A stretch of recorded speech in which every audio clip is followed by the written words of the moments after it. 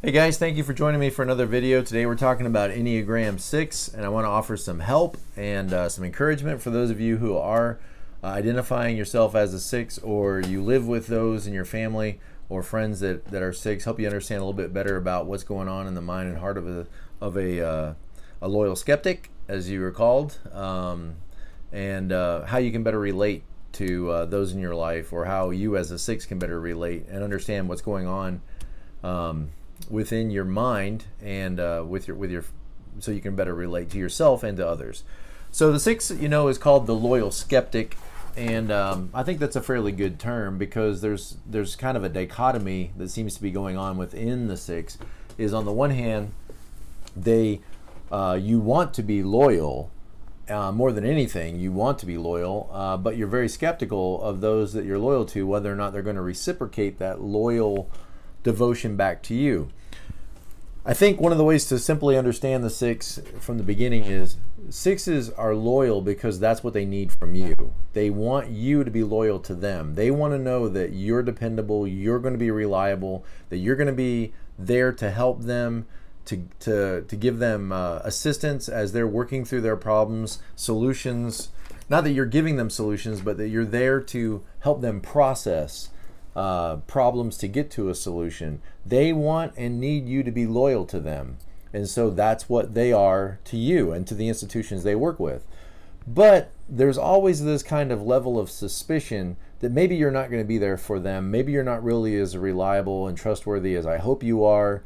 And so they tend to have sort of a suspicious nature to them as well. And essentially what's going on, I believe, in the 6, the jam up, because all of us on the Enneagram, we have sort of a jam up where there's a monkey wrench, thrown into our system. And I think the jam up, the monkey wrench for the 6 is they have a hard time it's as if their guidance system, their ability to trust themselves and knowing whether or not the risk is acceptable for whatever decision they're making, it's as if their guidance system to them is not trustworthy, which is ironic because they probably have the best guidance system of all of us. I mean, they have disciplined themselves, worked this muscle of resolving and solving problems. That's what they do constantly, is they're constantly evaluating threats, foreseeing problems, resolving problems, and the rest of us would lean on them to help us solve our problems. But they themselves don't necessarily trust their ability to reason things out and come to a conclusion. In fact, they may go seek an expert's advice for a problem that they're worried about. And then, seek out 3 or 4 experts, read books, read articles. And then by the time they get to the end of all of that thought and research and problem solving, they may be just as confused as when they started. Now they've got more information than anybody could deal with. And at the end of all of that seeking out of information, they may be just as frustrated and just as overwhelmed with what to do now that they know so much about this. Now what do I do? And so the 6, it's like their thinking center, and they are right in the middle of that thinking center on the Enneagram, is separated from their feeling and actions. So they're feeling fear, which is the passion of the 6, or the sin, you might say, of the 6, is fear. They're feeling the fear, and they know they need to act. Okay, so that's what's going on. There's fear and there's action. There's the feeling of fear. There's that sense of, what do I do? This could go wrong. This could go bad. We could lose everything. They might come and maybe the boss said that they're going to do some reevaluating at work. What does that mean? What does that mean for me? What could happen? And the worst case scenario starts to play in their mind. So they're feeling the fear or the anxiety, and they want to take action. But the thinking center has been separated from that process, and so they're not necessarily sure they can evaluate the situation without assistance and help from others. And so they're looking for people that will be loyal to them, who will walk with them on this journey and help them process the information. They can talk it out and think it through, and they need that support. They feel like they need that support. So that's what they value. So that's what they demonstrate as being a good friend. They're going to be supportive and they're going to be loyal to you. Meanwhile, they're always kind of looking over their shoulders, wondering if you're really going to come through for them, wondering if you really are going to have their best interests in mind. They're looking for authority figures that they can trust. They're looking for the right person in office so that person will keep us safe. The right manager will keep us safe and keep us secure. And so they're very driven, very focused, and very intentional towards those things that they think will make them safe and secure, because they're lacking that.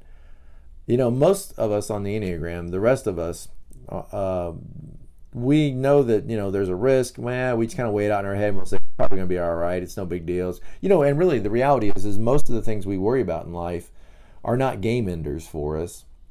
In fact, the things that are game enders, we don't pay attention to, like the way we eat, and the kind of foods we eat and how we're driving and that kind of stuff. We often don't pay attention to that. We get worried about things that often we can't do anything about. Most of us, I think, we just kind of go, it's probably going to work out. It's not a big deal. It's not a game ender. At worst, I might embarrass myself a little bit if I do the wrong thing, or at worst, I might have to apologize to somebody. It's not the end of the world. Well, sixes, they kind of think like it could be the end of the world. It really could be the end. We could lose our house. We could lose our jobs. We could end up homeless. We could end up on the street. We could end up destitute. We could end up, trafficked. And it goes worst case scenario. I feel like I've got some good experience with sixes. Not only do I interact with a lot of them, but one of my daughters, of our 5 kids, one of our daughters is a 6. My mom is a 6 wing 5. My daughter's a 6 wing 7. And so I have a lot of interaction with the worst case scenario and what might happen, and stop and think now. There's always that sort of like stop and think and stop and what can we worry about today? What can we be upset about today? What could go wrong today?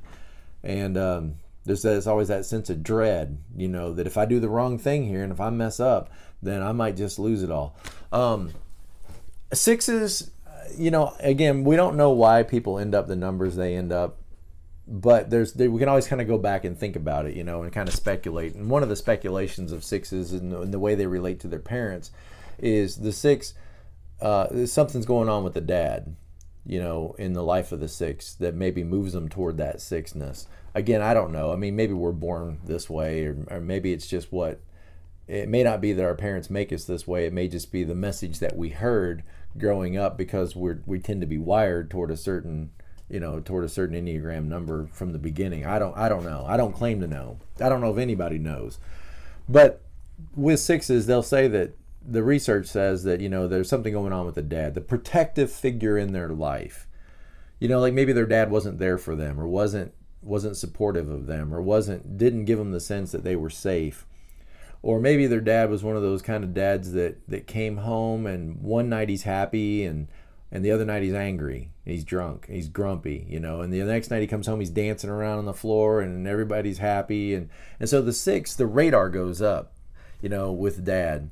Is dad going to be happy dad today, or is dad going to be upset dad today? I don't know. So I got to have my radar up, and every little clue that I see, the car door slam when he pulled up in the drive, is he stomping up to the steps, or is he whistling when he comes up the steps? So the radar of the 6 is always up, listening. What kind of dad we got today? Is this happy dad? Is this angry dad? Is this a threatening situation, or is this a comforting situation? I think it could work the other way too. Maybe you had a great dad. Maybe you as a 6 had a wonderful dad. But there's that fear that, well, what happens when I grow up and I leave home and dad's not there anymore to protect me? Or what happens if, I don't find a guy like dad who kept me safe, who made sure I was always safe and protected and guarded? So what'll happen if I lose that in my life? And that same kind of fear starts to, and so I don't know that you can say that, well, you had a bad dad, that's why you're a 6. No, I think you could have had a very good dad that provided that, and maybe you didn't have any dad. I don't know, but that's kind of what you're going to read if you do a little research on, the childhood message of the 6 was, you're not going to be protected, so you better protect yourself, and that's kind of the childhood message that the six got. So the fear of the 6 is I'm in a world without support. And why do you need support? Because you don't trust your own guidance system. You're afraid that you're not going to be able to figure it out, which is again ironic because they're the ones always figuring. They're the problem solvers. I mean, they are the problem solvers. But they don't, at the end of the day, feel like that they can make a decision sometimes. Not always, but this is their struggle. And I'm sure the healthier they are, the more they just realize that there's always going to be a risk and they make decisions. But that's the shenanigan going on in the 6 is they're not sure that they can trust themselves when making a decision. So they want to reach out to you and say, what do you think? What do you... and they want you to be a reliable source for them that they can depend on. And if they get the sense that you're not dependable, like if, for example, if you lie to them and they catch you in that lie, it might be over. And they may never forget that because what happened is the alarm went off and they now can identify you. You're not a reliable source. So I need to move on and find somebody else that is a reliable source. Or if you don't seem to appreciate the significance of the potential problem that they're facing, if you just kind of blow it off and say, they bring to you a problem, for example, and they say, we're not getting paid this weekend, we're, whatever, and this could be a real problem, and you go, it's probably going to work out. You blow it off, you say, it's no big deal, it's probably okay. My kid didn't make the soccer team, and I hope that they're not upset. It's okay. Then another chance will come up, and you blow that off. You blow off their problem.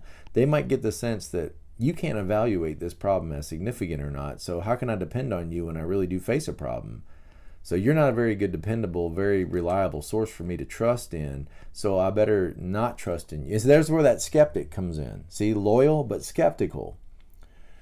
And so they want authority figures in their life and companions in their life that they can trust and depend on, but they're suspicious as to whether or not they're really going to find those people. And the reality is you can trust yourself, but that's what they have a hard time believing is you can trust your own inner guidance system. You don't necessarily need all of these people in your life that will support you. You feel like you do, and we get that. That's your impulse. Your impulse that your personality creates is that you feel like you need all these reliable sources in your life that you can depend on. But the reality is you don't any more than any of the rest of us do. We all need companions in life, and we all want to talk through our problems with people, but you're not in any different situation than the rest of us are. You just impulse toward that. You feel like that's true. The belief is, for a 6, is if I had sufficient support and backup in my life, then I could have some degree of confidence. Then I'd be okay. So there's where that skeptic comes in, is you're going to kind of tend to relate to people like, why weren't you there for me? Why weren't you supportive of me? And they may feel like they really were. I was there for you. I was supportive of you. But not to the degree in which you felt like you needed them to be. The 6, think about it like this. If the 1 has an inner critic in their life where they just always feel condemned, okay? The 7, me, I always have that sense I'm fear of missing out on something. The 6, what's your thing? This illustration, it came from one of the books that I read, so it's not original with me, but it's very helpful. And if you're a 6, this is gonna immediately make sense to you. And if you live with a 6, this is going to help you really understand what's going on in them. Okay, the 1 has the inner critic. What does the 6 have? The 6 has an inner pack of wolves. Wolves, yeah. Bark at the moon. Wolves. A 6, it's like living as a 6 is like living with an inner pack of wolves that are always chasing you through the woods. And you think you're getting away from them, but then you hear them howl again, and you turn back and you look, and there they are, chasing you. And sometimes you can even feel their hot breath on the back of your neck as you're trying to get away from them. So that fear, those wolves are fear, anxiety, worry, worst case scenarios, all the things that could go wrong. It just seems like there's always something pursuing you. And I imagine that 6s have probably some problems with nightmares or night terrors, because there's that sense in which something bad is coming. And let's face it, guys, I mean, there's some truth to that. In the world we live in, there's a lot of things that we could be afraid of. I mean, additives to foods, who knows what those things are doing to us. Accidents that could happen to us, terror plots that could happen, shootings that can happen. I mean, there's a lot of things that could go, gang violence. there's a lot of things that could go wrong in society, and it makes sense to be concerned about that stuff. But sixes take that to a whole new level of, this is probably going to happen. This is a good chance that this is going to happen. And, it's sort of, if they're not careful, they can end up kind of like in that bunker mentality that we need to build a bunker, a safeguard. So they can be very passionate toward groups that they think are going to keep them safe. The 6-5, for example, is called the defender. Their personality type is called the defender. And what that is it's like those groups out there in society, they're trying to destroy us. They're like wolf packs that are coming after us. And we need to align ourselves with other groups and institutions that will defend us against those groups that want to destroy us. And you can see how, Republicans versus Democrats versus independents, denominations of churches, you can say like our group and the one I align with, that's the safe bet. All those others out there, they're trying to ruin our lives and destroy our homes, and they're coming for your, and it's always like the axe man is coming, the wolf pack, the axe man is coming, and they're going to get you. And you better be ready, and you better hunker down and get in your bunker and protect yourself. And so sixes can be like, come across as though they're great planners and organizers, and they are. And so they want to have a contingency plan, and they want to have their first aid kits, and they want to have their backup plans, and they want to and they're really good at all that logistics and all that stuff. But realize the motivation for all of that is fear. Fear is what motivates it all. Okay? So fear is what's driving it. Fear is that wolf pack is chasing you down. Now the 6-7 is called the buddy. Okay? The good friend, the buddy, the loyal friend. And the 6-7, has that sense in which if I align myself with the right people and I'm a good friend, then I'll be safe because I'm in the herd. I'm in the herd and I'm safe in the herd, and so I'm going to be careful how I relate to people so that I'll be protected by the herd. So they come across as the buddy, as the good friend, right? Where 3s, for example, the achievers want to stand out, and they want to make a name for themselves, and they want to rise above because their worth comes from their ability to perform. The 6 does not want to stand out. They don't want to lag behind the herd, and they don't want to stand out above the herd either. They want to, what is that old saying, like, a nail that sticks up, it gets hammered down, right? So they want to blend in a sense. They may not want the leadership position where you become, a source of attack, but they don't want to fall behind either. They want to blend in and just be a part of the group. They want to collaborate. They want to be a part of the team. Teamwork is very important to 6s. Being associated with the group is very important to 6s. Think of them as the peer group or the herd.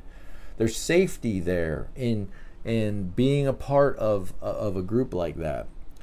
I think 6s, I want to do some videos on every type and talk about the 3 different types, subtypes of every type. So that's probably coming whenever we get through all this information. But I think it's important at least to kind of mention those subtypes when it comes to the 6, because that really helps distinguish the 3 different types of 6s. It helps you understand more about what 6 is like. The counterphobic 6, and I forget whether it's self-preservation, social, and sexual types, and I don't remember which one's assigned to which. I just kind of remember them like this.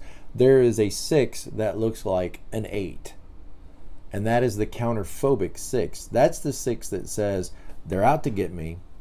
The wolf pack is coming. The axe man is coming into the office, and he's going to chop jobs, and he's going to downsize our corporation. The 6-8 deals with this fear by puffing themselves up and pushing the fear back. They suppress it down, and now they're terrified, but they're not going to show you they're terrified. It's like the best way to deal with this fear is to go on the offensive against those that are instilling the fear. And so they can look like an 8.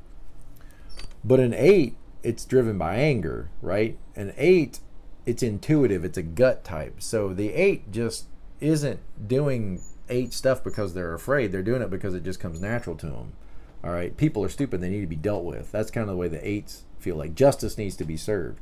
The 6 the counterphobic 6 could look like an 8, but they're not doing it for the same reasons. It's fear that's driving it. And so they're not going to be afraid. I'm not going to feel this fear. And so I'm going to deal with what I think is the problem because I don't want to feel this fear anymore. The 6 that looks like the 1 is, the rule following 6 is another one of those 3 types.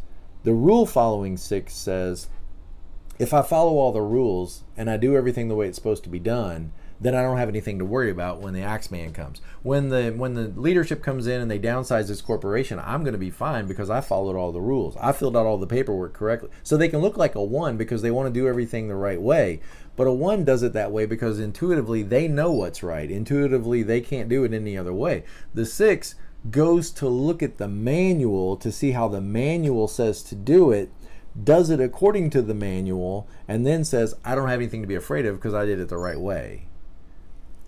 The 1 may look at the manual and say, this manual needs to be updated. This manual isn't right. Let's change the manual. And they may know in their gut the right way to do it. And I don't care what the manual says. The manual's wrong. I'm going to do it the right way, regardless of how the manual says to do it. That's kind of a 1 way of thinking.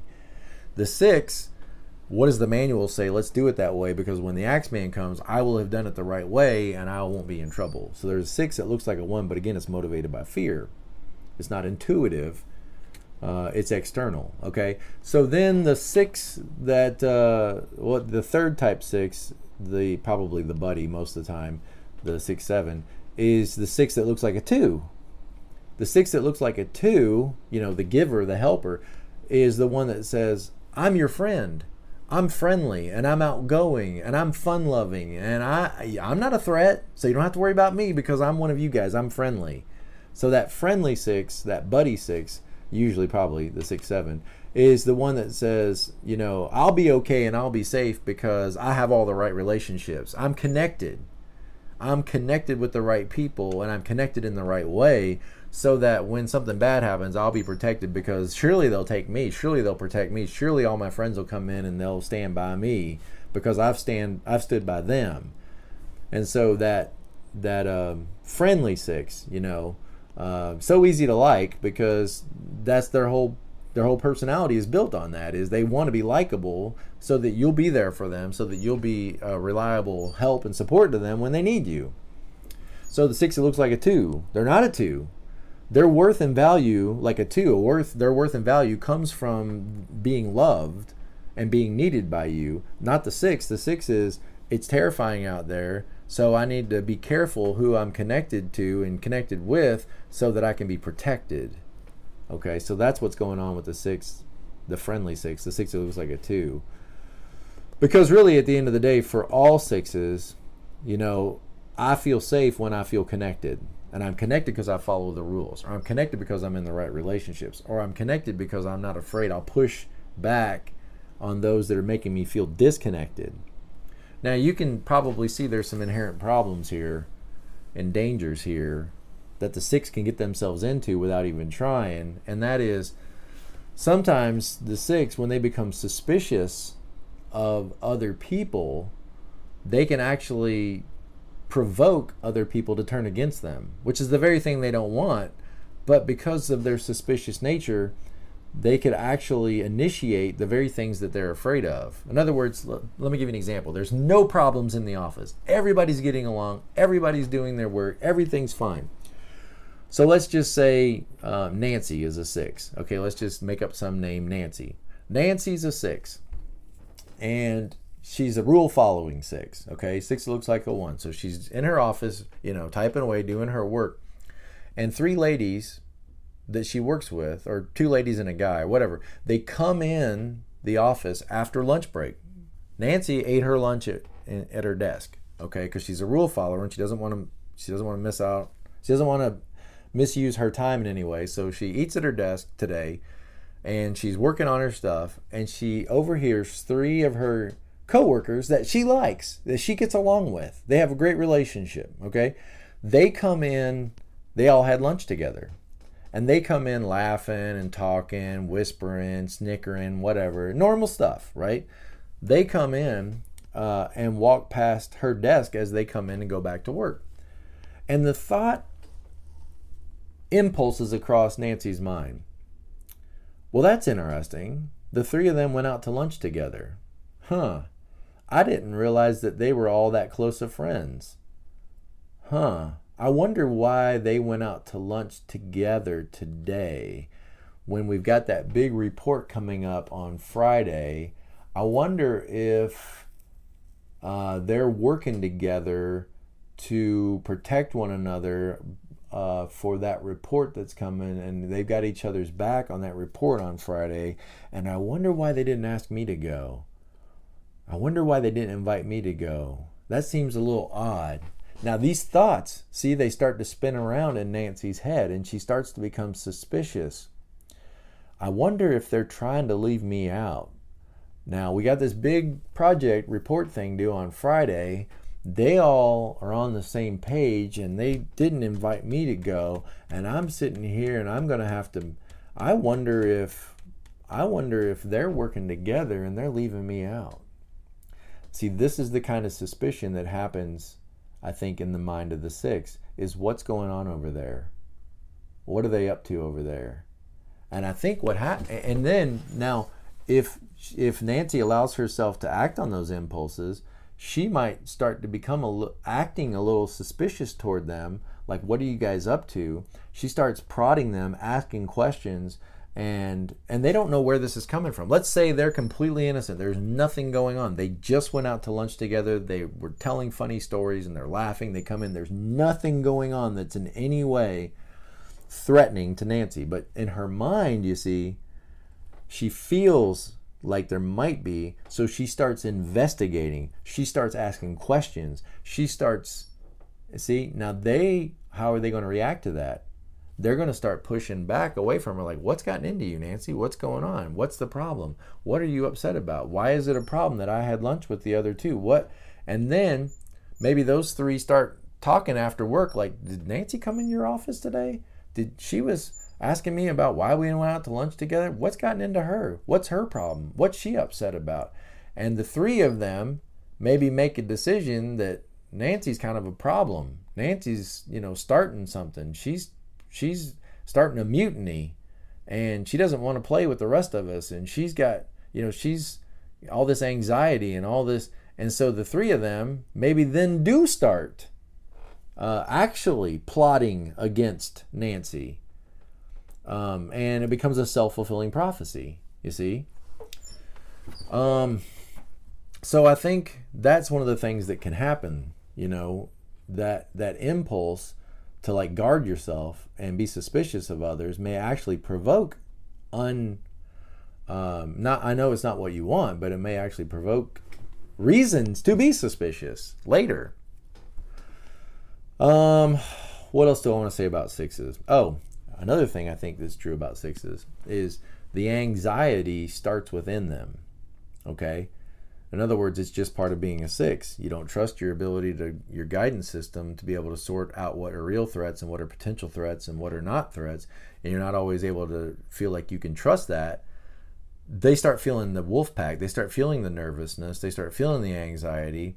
And then they go looking for the reason or the cause of it, or the person that's causing it. But it's not necessarily a person causing it or something out there external causing it. It's something that's internal. So what I mean is, the six might start to feel a threat or start to feel the heat of the wolf breathing on their neck. And then they go looking for who's making me feel this way. And guess what? They might find a person that they pin that or they project that anxiety on and say, I know what it is. It's ever since Marty got here, and the goofy clothes that he wears and the way he interrupts in meetings, he's the reason I'm feeling this way. I got it figured out. He's the reason I feel. And so then they make enemies or make threats out of people who aren't threats, or project their fears outward on people that really aren't the cause of those fears. The cause of those fears are, you're broken, just like every other person on the Enneagram. The six is broken in their own way. And the brokenness of the six is, you're going to feel fear. You're going to feel anxiety. And you don't need to impulse every time you feel that. See, you don't need to act on it. You can say, wait a minute, this is just 6 stuff. I'm feeling anxious. I'm feeling fearful. I'm feeling nervous. I'm feeling like, and your brain just wants to go with, and this could happen, and this could happen, and this could happen. And you want to just kind of like worry. But if you can recognize, oh, this is just 6 stuff. The rest of the people on the Enneagram aren't doing this. I'm doing this because I'm a 6. I don't need to act on every fear that I have. Maybe, watch this, when the 6 is healthy, what do they go to? A 9. The 9 is the peacemaker. The 9 is the person that might need to wake up a little bit. The 6, when they're healthy, they start to say, maybe everything's going to be okay. Maybe I don't need to worry about all this. Maybe it's not going to be the end of the world. Maybe this isn't the worst case scenario. Maybe I'm going to be all right. Maybe nobody's out to get me. Maybe I'm going to make it through this. Maybe I can relax a little bit. That's when 6s are healthy, okay? When 6s are unhealthy, what do they go to? They go to a 3, right? What is the 3 all about? I've got to set myself apart from the rest of these people. I have to excel. I have to accomplish. I have to make a name for myself. And again, 3s do that because their sense of worth is attached to that. But what it looks like for a 6 is they start to feel like, look, the axe man's coming in the office and he's going to start taking names. He's going to start cutting down jobs and he's not going to get me. So I've got to make sure that I stay late and I do the best work and that I am the most pleasing employee and I'm the friendliest. And so I've got to set myself apart from all of the rest as the performer in this office so that when the job cuts come, they're not going to get me. And so instead of working for the group like 6s normally do, making, the team goals, in fear and in stress and in disintegration, 6s who are a compliant type move to an assertive type, 3, and they start making a name for themselves. They start distinguishing themselves away from the herd in a bid that they'll be safe and protected because look at all the great work I did. Look at all, and they start, making all the network connections that really becomes important to them. Like a 3 is out there, a politician, shaking everybody's hand and building network connections. The unhealthy 6 is gonna start acting that way too, because they want to ensure that they're going to be protected. And how do you do that? Follow all the rules, make all the right friendships, and oppose any forces that you think might be against you. So 6 is a compliant type. Under stress, it becomes like an assertive 3. And in health, looks like a withdrawn 9. In other words, maybe I can relax. Maybe I can take it easy. Maybe it's not the end of the world. Maybe they're not coming for us. Maybe they're not going to get us. Maybe there's not going to be a zombie apocalypse. Maybe I don't need to dig a bunker. Maybe I can just, be okay. And that's a great place when a 6 finds that relief from anxiety and that relief from fear. So what are some examples from our popular culture of 6s in television? Maybe you're like, well, who is this person? What does this look like? I think Oscar on The Office is a good example of a 6, always kind of being protective of himself and protective of his workspace and protective of his relationships. George Costanza on Seinfeld is a 6, probably the counterphobic 6. Oscar's probably like the rule-following 6. And George Costanza is like the counterphobic 6. It looks like anger a lot, but he's acting out of fear and acting out of worry. Sorry about the phone.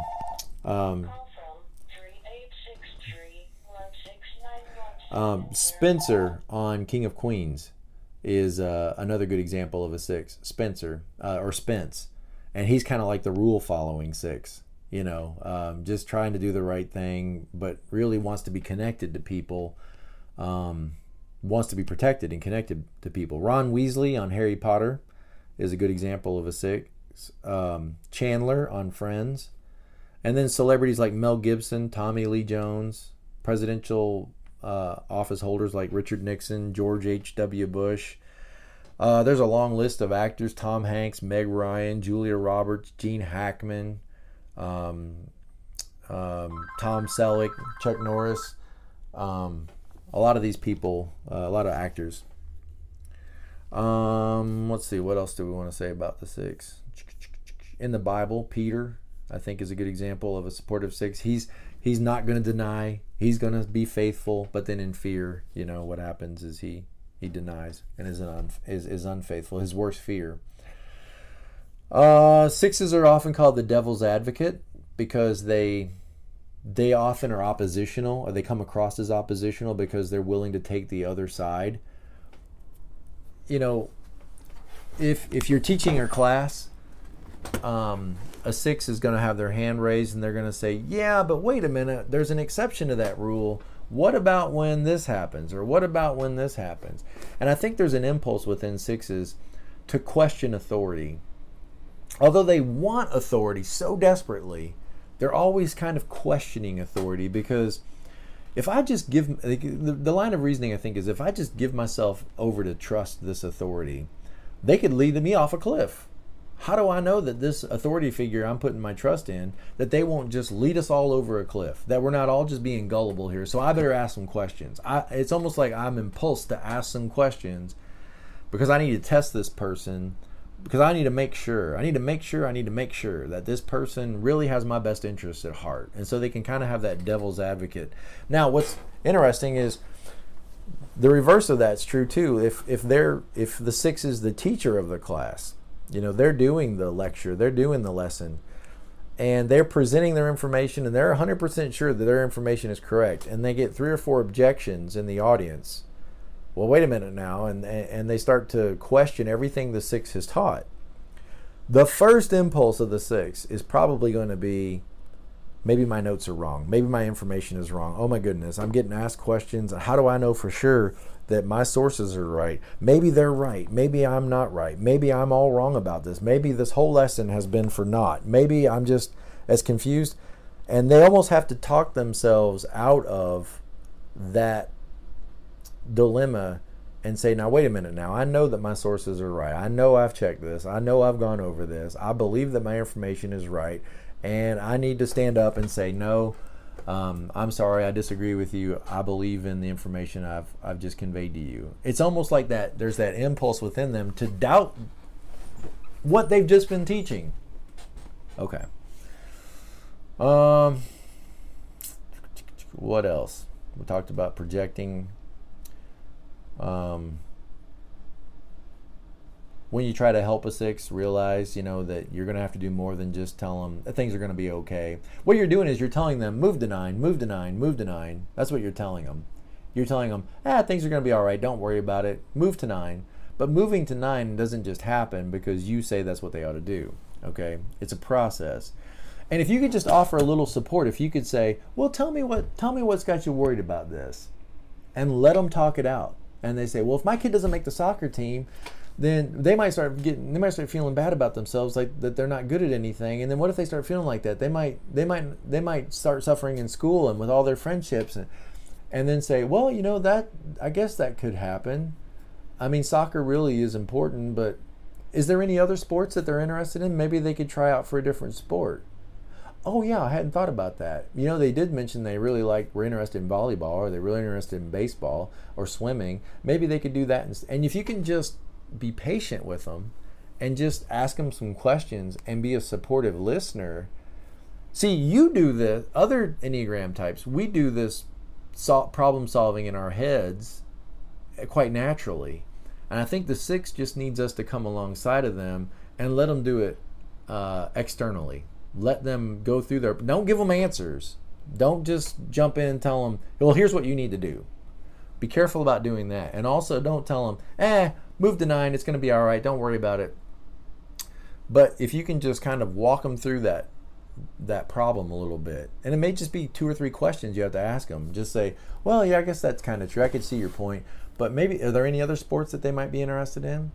Well, they didn't make it out for soccer this year, but What could they do? What could they get involved in that would encourage them? Maybe did they have any other interests? Whatever. If you can just help them work through their problem, their dilemma, their crisis, then maybe they'll come to the hope is they'll come to the realization themselves that this really isn't as big a deal as I thought it was, and it's probably going to be okay, and there's other things we can try, and that may be all you need to offer them is just a little bit of support. Sixes, this is kind of an interesting thought. Sixes are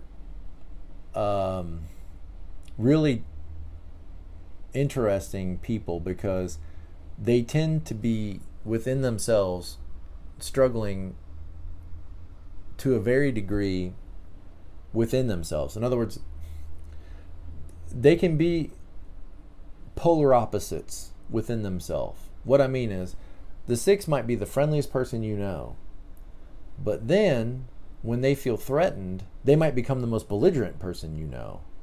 So which one are they? Friendly or belligerent? Well, they're both, depending on their circumstances.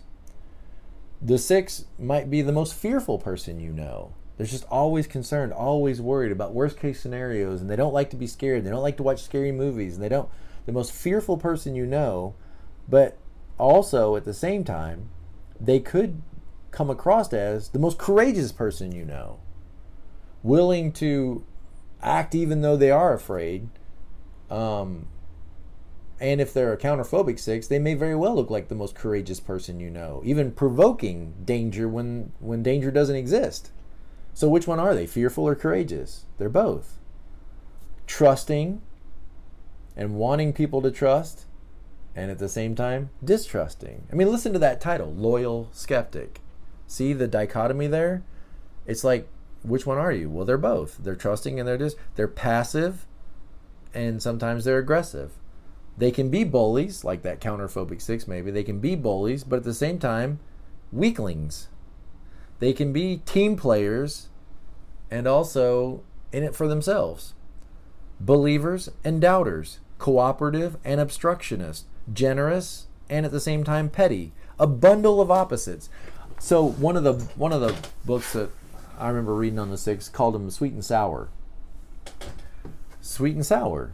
Now I'll just let you kind of figure out what that means for you, or if you are married or have a six as a child or the child of a six, maybe that has its own meaning in your particular scenario. Maybe you hear that and you go, wow, that really describes, the person that I love. They're sweet and sour. You'll see them just interacting with people and being so kind and friendly, and then you walk out the door and they say, oh my goodness, that person just drives me nuts. I just can't stand. I just can't stand even being around them. And you're like, well, wait a minute now. A minute ago, you just seemed like they were your best friend, and now, sweet and sour. Okay. So we talked about the reasoning is their disconnection from their guidance system or their compass. They don't trust their own compass. Another thing that seems to happen with sixes is they may intuitively know what ought to be done in a situation. Like, let's say they're raising a child, they have a toddler, and the toddler's running their mouth, being a smart mouth, being objectionable, being whatever. The six may, like everybody else, intuitively know this child needs to be disciplined. This child needs some discipline, some kind of structure. They need some kind of rules. They need some kind of enforcement. They need some kind of whatever.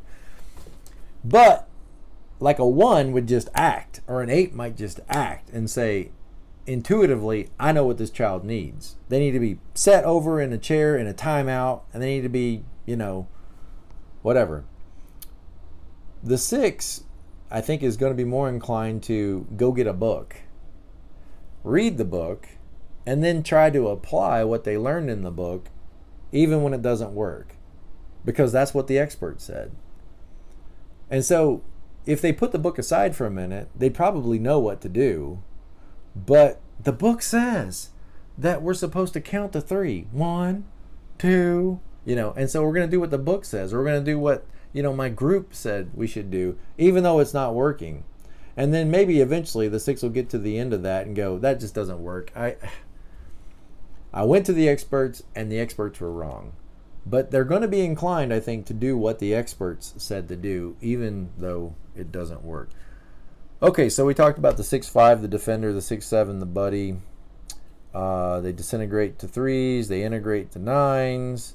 The basic fear is of being without support and guidance. The basic desire is to have that support and guidance.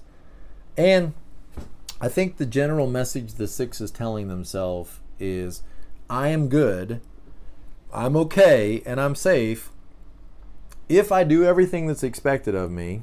In other words, follow the rules. If I'm connected and tied in with the right people, then I'll be safe. I'll be okay. So they're in a search for security. Like a child who doesn't want to take the training wheels off of their bicycle that have long since served their usefulness. 6s are afraid if they don't have reliable people in their life or reliable authority figures in their life, that they could just come crashing down, and they're going to come crashing down all by themselves, and it's just going to be, the end of everything. The end of life as we know it. Okay, so they rely maybe a little too heavily on others' opinions or on their religious leaders or their political figures or their experts or their associations or their groups that they're involved in. They sometimes can rely a little too heavily on those things. They have that desire to be their own person while at the same time having support from others. Again, that dichotomy, that bag of mixed.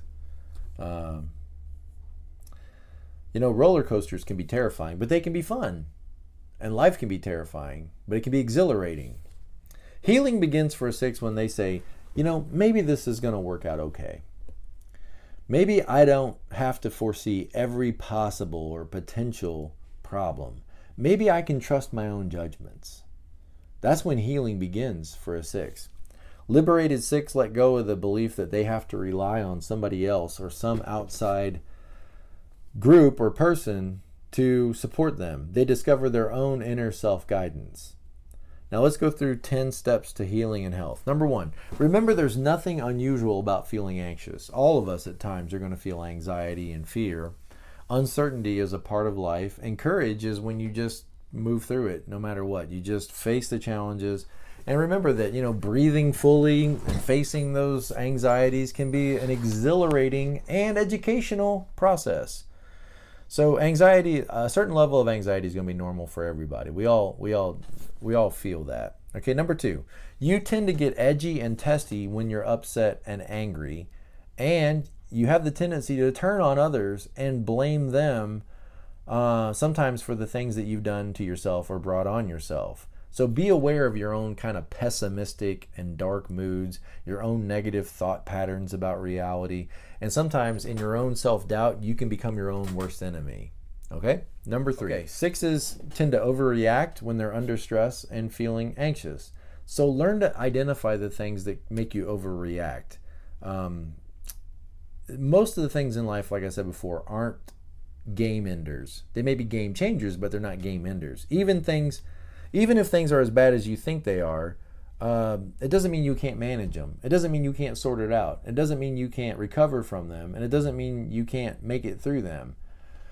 So recognize when your anxiety is starting to get like that snowball, when it's starting to roll and it's getting out of control, and take a step back and try to get in touch with your thinking again and say, am I making too much out of this? Okay. Number 4, work on becoming a more trusting person, trusting of other people. Realize that most people are not out to get you. Every person is so consumed with their own agenda in life that most people are just not thinking about you. And if it looks like they're up to no good and they're out to get you, probably the chances are they're not. They're not thinking about you. They're just thinking about how to move ahead themselves, or they're thinking about how everybody thinks of them.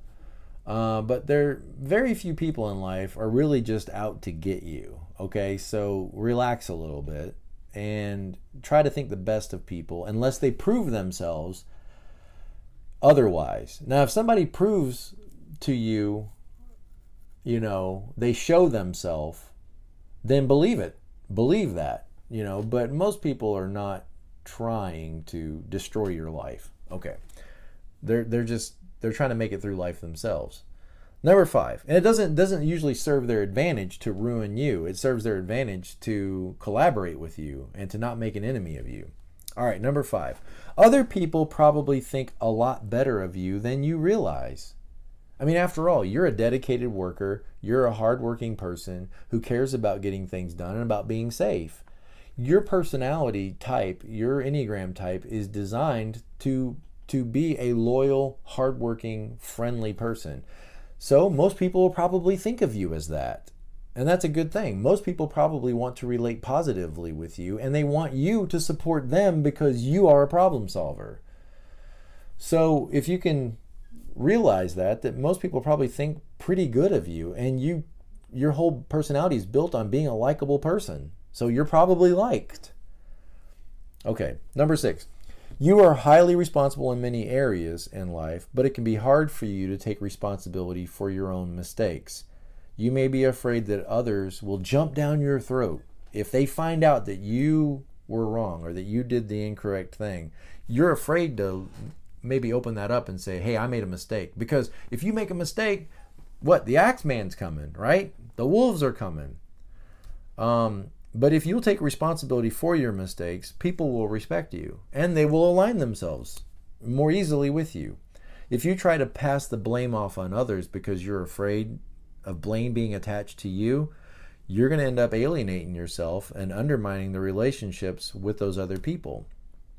By the way, if you're in a relationship with a 6 or you work with a 6, they will really respect it if you go to them and say, hey, look, I was wrong. I made a mistake and I hope you'll forgive me, because they realize the great risk that is associated with saying something like that. Because the last thing a 6 wants to do is to say, hey, everybody, I was wrong. I deserve to be in trouble. 6s don't want that. They want to run away from everything that might get them in trouble.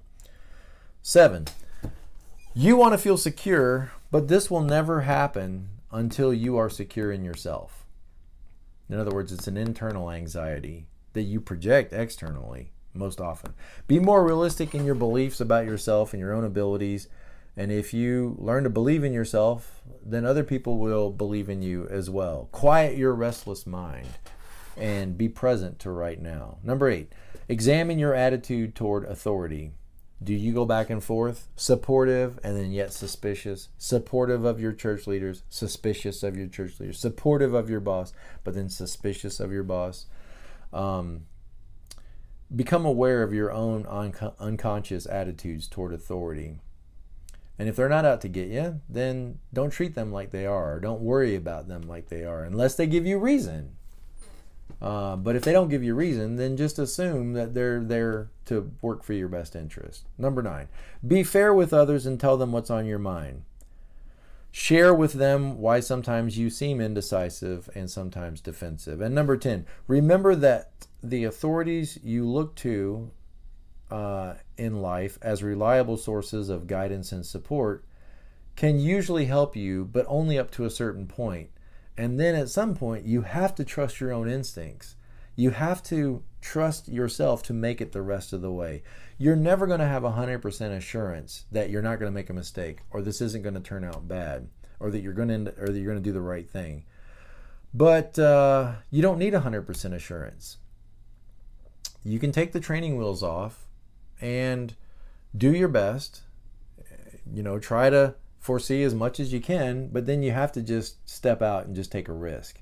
Life is all about taking risks. And the reality is, most of us, when we get to the end of our life, are not upset about the risks we took. We're upset about the risks we wish we would have taken. But at the time, we were maybe too anxious or too afraid to take those risks. So risking can be a good thing in life. And to a 6, probably a lot of life seems like a risk. But I hope this has been helpful to you. I hope it's been encouraging to you. And as always, be present to life. For that 6, I think that could mean that, you can't always have a contingency plan for everything, and you can't be prepared for every situation. And so you might want to hide down in the bunker, and if you do that, you're not present to life as it is. Yes, you will get hurt in life. Yes, there are people that are going to mistreat you. Yes, people will take advantage of you. And yes, accidents happen. But that happens to people who are present to life. And even when you're not present to life, those kinds of things can still happen. So there's no way you can be 100% pain-free or safe unless you just hide in a bunker, and you do that. Guess what? You're not present to life. And people want to know you, and they want to relate to you, and you have something to offer, and you have something to give. But you got to be willing to step out and take a risk. All right. Thank you guys. Blessings, and I wish you the best. Till next time. Bye.